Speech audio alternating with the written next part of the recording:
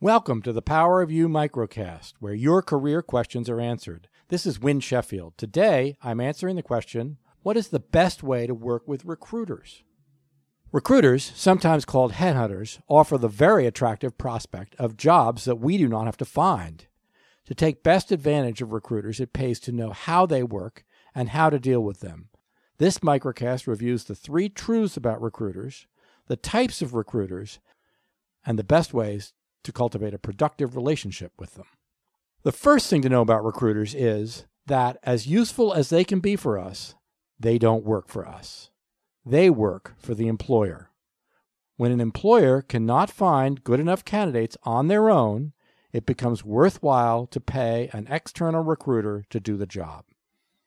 Recruiters specialize in specific fields and know where to go to find professionals in those fields. Internal recruiters work to find candidates for their company. From the point of view of the job seeker, internal recruiters are the same as human resources. The second truth about recruiters is they specialize. Recruiters are hired to find candidates who have already done what is needed. As a recruiter who specializes in corporate communications said to me when I started as a career coach, Win, by all means, send me your candidates, but only those who are already in corporate communications. My clients want a candidate who has painted a house blue 6 times before. They are not interested in a candidate who has painted a house green. The third truth about recruiters is that the relationship needs to be frank and open on both sides. This means that when a recruiter asks us our salary, unlike human resources or anyone else, we tell them. That's just how it works.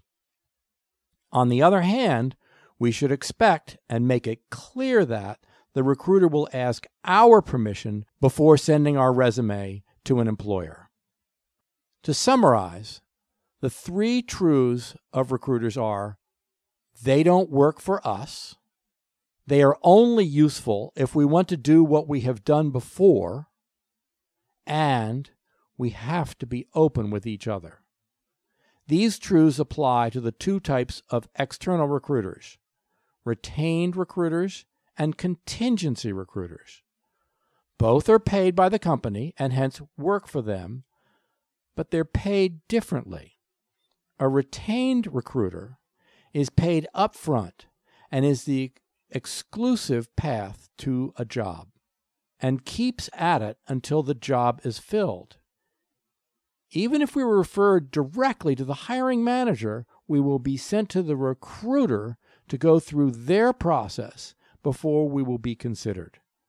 Retained recruiters tend to be hired for senior jobs where it is important to look at the best candidates possible for an important job. Contingency recruiters do not have a job exclusively. Many contingency recruiters will have the same job listing. The one who submits the successful candidate is the one who will be paid. One of the reasons to have recruiters let you know before they send your resume to an employer is that if there is a question of whose candidate you are, the employer will drop you as a candidate because they do not want to get into an argument about who gets the fee. Whether it is with a retained recruiter or a contingency recruiter, we want to have a good relationship with them. The good news is that they want to have good relationships with us as well. A recruiter needs to have potential candidates at hand when an employer has a need. If we are committed to our profession, it pays to develop good relationships with recruiters. They have their finger on the pulse of the job market and as such can provide good information or even a job. But we cannot expect them to be that interested in us if we only show up when we're in the job market. The next step for you is ask your colleagues for names of recruiters they like. If you have any contacts in human resources at other companies, ask them as well. They will know who is good to work with. Prepare a 1-page introduction letter and your resume and send them along asking for 15 minutes of their time to introduce yourself. When you meet, you can get a sense of whether you want to work with them. Some recruiters, especially contingency recruiters, can be overly aggressive. Over time, if you run across an article that might interest them, send it along.